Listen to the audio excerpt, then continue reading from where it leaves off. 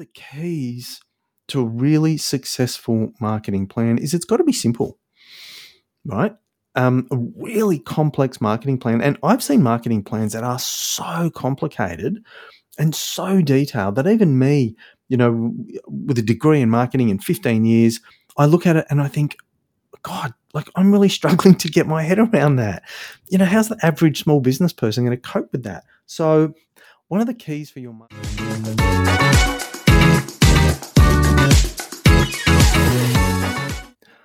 Hey gang, welcome back to the Marketing Mashup. It feels like it's been forever since I've chatted to you, but it's been a fucking crazy end to the year for us for so many different reasons.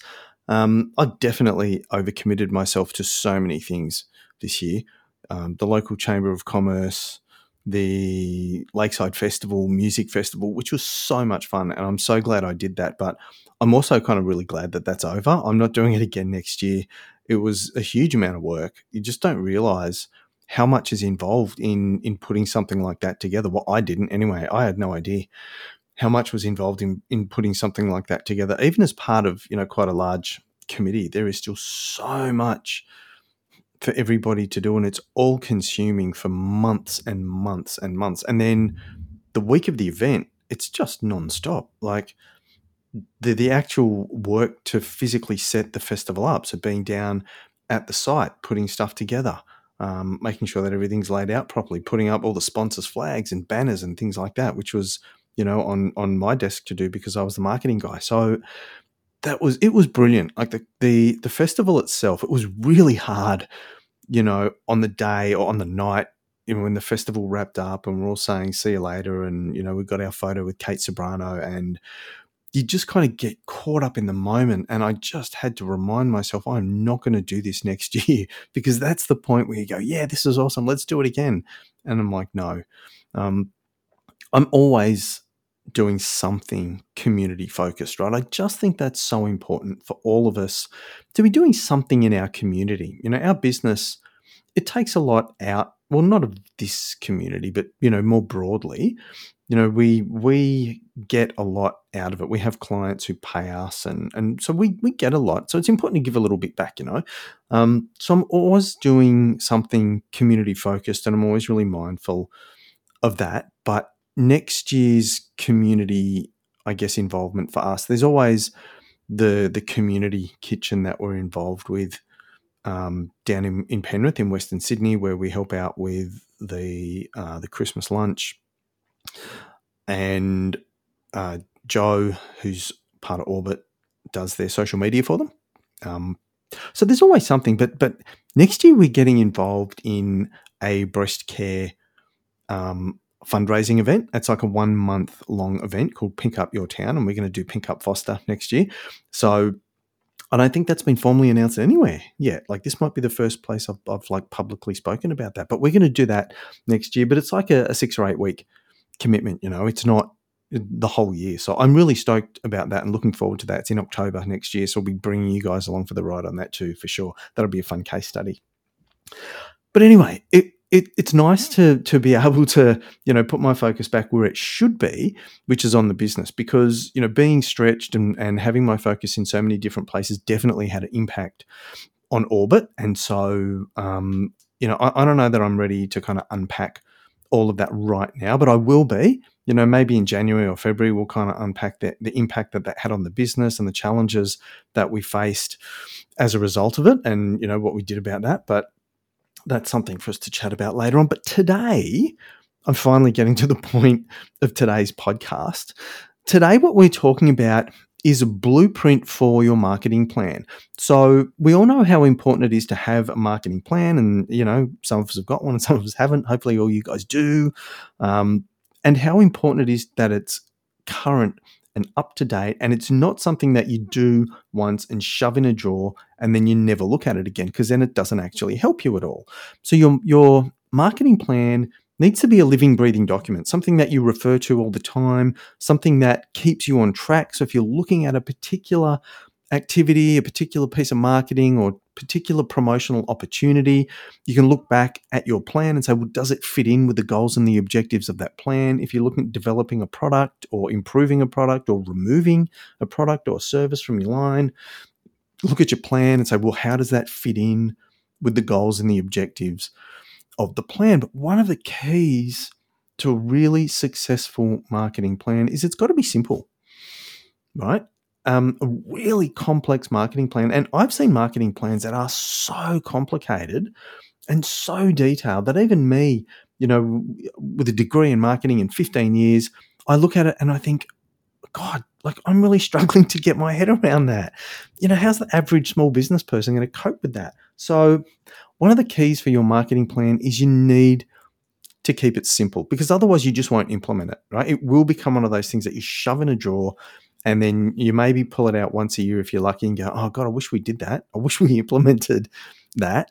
But you don't if it's really complex. And so this time next year, you're in the same place that you are now, and that's terrible. So I just want to run through with you what are the really important elements that you should include in your marketing plan, right? So I guess like the stripped down version of your plan, and what you really need to include to make sure that the plan is going to deliver what you need it to deliver, but that you're actually going to use it. So the first thing is that it needs to have a client persona, right? So we've spoken about client personas before, and we'll speak about them again, and we'll do some more detailed podcasts on how to create one. But your client persona is essentially a deep, rich description of your ideal customer, including way more than demographics, right? So demographics are still important, age and gender identity, family circumstances, employment, that sort of stuff. That's important. You need to know that. But more than that, fears, frustrations, goals, desires, pain points, right? You really want to drill down into that stuff. So this is the part of the plan that you don't want to skimp on, right? Don't gloss over this. Spend a little bit of time on it and get really crystal clear on who is your ideal customer. What's the sort of language that they use? What are the problems they're facing and how do you help solve them?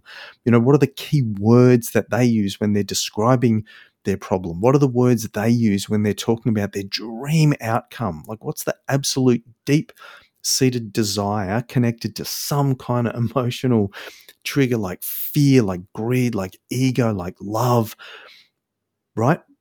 Your client persona.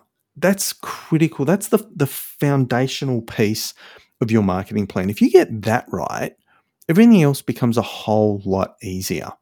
So that's the first thing, is your client persona is a fundamental piece, a foundational piece of your marketing plan, and you need to spend a bit of time working on that.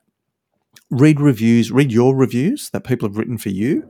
Read reviews and recommendations and testimonials about competitors, because the things that people talk about, oh, they helped me with XYZ, they'll be the things that are important, right? They're not going to talk about they helped me with whatever this thing is if that thing wasn't important. So the things that people felt like were achieved for them, right? I don't know if I said that very well, but that's what's important to them.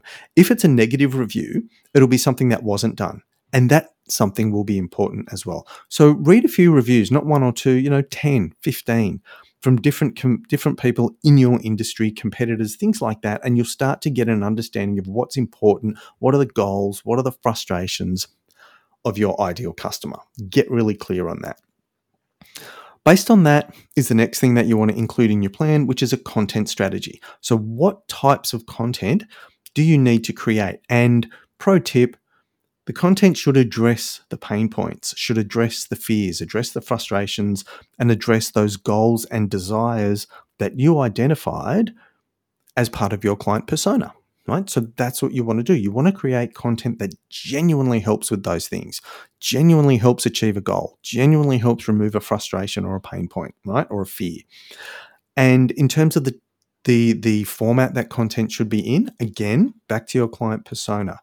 Is your ideal client more likely to read a blog or watch a video or listen to a podcast? So create your content based on that. It needs to be something that fits in with your skill set, but predominantly you're creating it for your ideal customer to help them. So you need to create it in a format that they're likely to consume, right? Don't write a blog that's going to take somebody 20 minutes to read and is really technical if you know that that's not what your ideal customer is going to read. Okay, so create content that genuinely helps, that's in a format they're going to consume, and make it. Well, I don't know if you can hear that. We've got a massive thunderstorm going on outside today.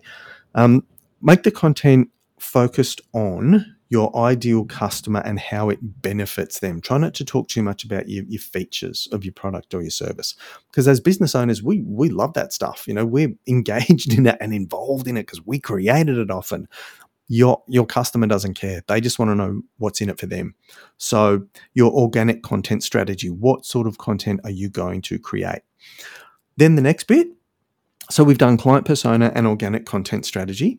Now we want to look at a visibility plan, right? How are we going to make ourselves more visible to those ideal customers, right? What are we going to do with that content to get it in front of those people?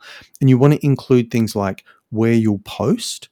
So what social media platforms like Facebook, like Instagram, like TikTok, like LinkedIn, like YouTube, Google My Business or your Google Business Profile now, where are you going to put that content and how are you going to amplify the message? So you need to be using paid ads as well. So it could be if you're using video content, maybe you're going to run an ad with a bit of video in it that maybe links back to the full blog or the full video on your website.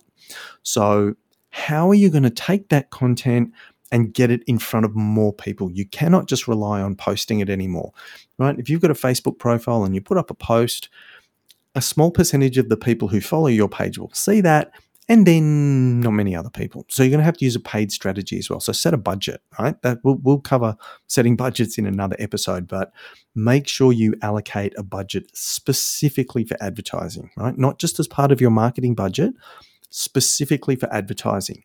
If it's just kind of built into your marketing budget, it'll get absorbed into building a website or printing flyers or something along those lines. You need a separate ad budget so that you can push that content out to a wider group of people. So you need your client persona, your content strategy, your visibility plan, and also lead gen next, right? So now that you're more visible to people, how are you going to turn that into inquiries or leads or sales if you're a product business? So again, back to your client persona. What are those fears and frustrations and goals and desires? And you want to create something, again, a little bit like your organic content strategy. You want to build something that genuinely addresses those fears and those pain points and helps achieve those goals. But this time needs to be a bit more detailed, right? Maybe it's an ebook, maybe it's a checklist, maybe it's a process that people can follow. It could even be a free webinar, something along those lines that is really genuinely helpful, but people have to opt in this time to get it, right? So with your visibility plan and your organic content strategy, it's really just about getting that stuff in front of people. And the whole idea is for them to just consume it. Now we want them to go one step further because they've seen your content, they've seen something that you posted, or they read a blog or watched a video and they're like, hey, these guys are really, really good. Now you want to offer them something that's a bit more in-depth, but they've got to sign up to get it. They don't have to pay for it with money, but they need to opt in. So they've got to give you their name, their email address, and ideally their phone number in order to get access to it. Now, the phone number is a controversial one. Some people say, well, it's a bit too early to be asking for phone numbers. Possibly, but if you do ask for it and you do get it, that's a higher level of commitment from that person. So it's a higher quality lead, right? When we're talking about lead quality, having somebody offer up their phone number as well is a higher quality lead. And it doesn't mean you're necessarily going to ring them, but you might use it for SMS marketing, right? So if somebody opts in, they pop their name and their email address and their phone number in order to get access to an ebook, which you've created that specifically helps them to achieve this goal that they've got, then you should have an automated email that sends it out to them as soon as they fill in the form or submit the form. Then a few minutes later, send them a text message, right? You can automate this too. Send them a text message that says, hey, thanks very much. We've just emailed that ebook to this email address, the one that they submitted. If you don't see it in your inbox, check your spam folder. Or check your spam folder. Because a lot of email platforms now are really heavily filtering what comes through, and they either send it into spam or they put it into, the non-primary inbox. And so people often miss it and they think, I opted in for that thing and I never got sent to me, when really it did. They just missed it. So 10 minutes later, 5 minutes later, send them a text message that tells them you've sent the thing to them and which email address you sent it to, so that they can check it. And that way, if they've got their email address wrong when they put it in, that will come up as well. And then they'll know why they haven't received it. And you can even have, a little option in the message for them to reply if your email address is wrong or if you would like it sent to a different email address. So that's really why you want their mobile number, because that way they're definitely going to know that you sent them whatever it was that you were offering them, and you'll increase your email open rates and you'll get a much better chance of people actually replying or at least reading your email. So that's your lead gen plan. And then the last thing that you need to include is your nurturing plan, right? So once you've done your client persona and you've created some great content, pushed it out to a wider market, got your lead generation in place. With your lead gen, by the way, it doesn't all have to be lead magnet stuff, adding people to an email list. You can have a straight up call to action. If you're, let's say you're a conveyancer, you could offer people a checklist that takes them through all of the things that they're going to need in order to have a smooth property transaction. That's something that you can offer them in return for their email address. The other thing could be just contact us for a free quote. Right? Use a lead form or use a contact form, contact us for a free quote, because there will be a small percentage of people who don't want to download something. They just need a conveyancer today. So that's great for Google advertising, but also on your social, where traditionally people are at a much earlier stage of the sales funnel. Make sure you've got both of those types of lead ads running, right? Not just the list building ad, right? List building, probably accounts for about 90+% of the leads that you're going to generate, but there will be some people who just want something today, and you definitely don't want to miss out on those people. So that's your lead gen plan. And then the last thing that you need is your nurturing plan. So how are you going to go about keeping that 90+% of people who don't want to buy from you today or aren't ready to buy from you today, keeping them warm, staying top of mind, and moving them closer to being ready to make a sale? So the way that we do that is you make sure you've got an automated email nurturing process in place, and those emails shouldn't all be sales pitchy, right? This is where a lot of businesses get it wrong. Identify, where is my ideal customer now, right? So what's their current position? Again, let's kind of use the conveyancer as an example. It's somebody who's thinking about buying or thinking about selling. And what's the dream outcome? The dream outcome is to be in that beautiful home, or is to get the highest price for their home when they sell it, if they're a seller. What are, as the expert, right, in the field, which you are, what are 3 steps that people can take that will get them closer to that dream outcome? And then you want to write 3 emails. Each of those emails focuses on one of those steps, right? Make sure that this is purposeful. Make sure that those steps sequentially make sense. What's the first thing they need to do? The second thing, the third thing, and then create that email content, 1 email for each step, and send them out a couple of days apart, so that you're, again, genuinely helping people get a little bit closer and a little bit closer and a little bit closer to that goal. And then the last of the emails in that sort of 4-part initial welcome sequence should be a call to action to do something you want them to do. Maybe it's to get on a call with you to get a quote for you to do the conveyancing for them, or whatever it is that's the service or the product that you're providing. Or maybe it's an introductory offer if you're product-based. Maybe it's free shipping. Maybe it's gift with purchase. But the last of those 4 should be a really hard call to action to get them to take the action that you want them to take. And then on a quarterly basis, every couple of months or every 3 months, then you want to have a really big, either a live event of some sort, which might be a webinar or it might be a challenge, something like that, in order to get those people who haven't done anything yet, to give them that final bit of incentive to push them over the line. And so that's a kind of 3-month plan to get your client persona, get really clear on that, create your organic content strategy. How are you going to get that in front of more of the right people? Then what are you going to do to generate leads?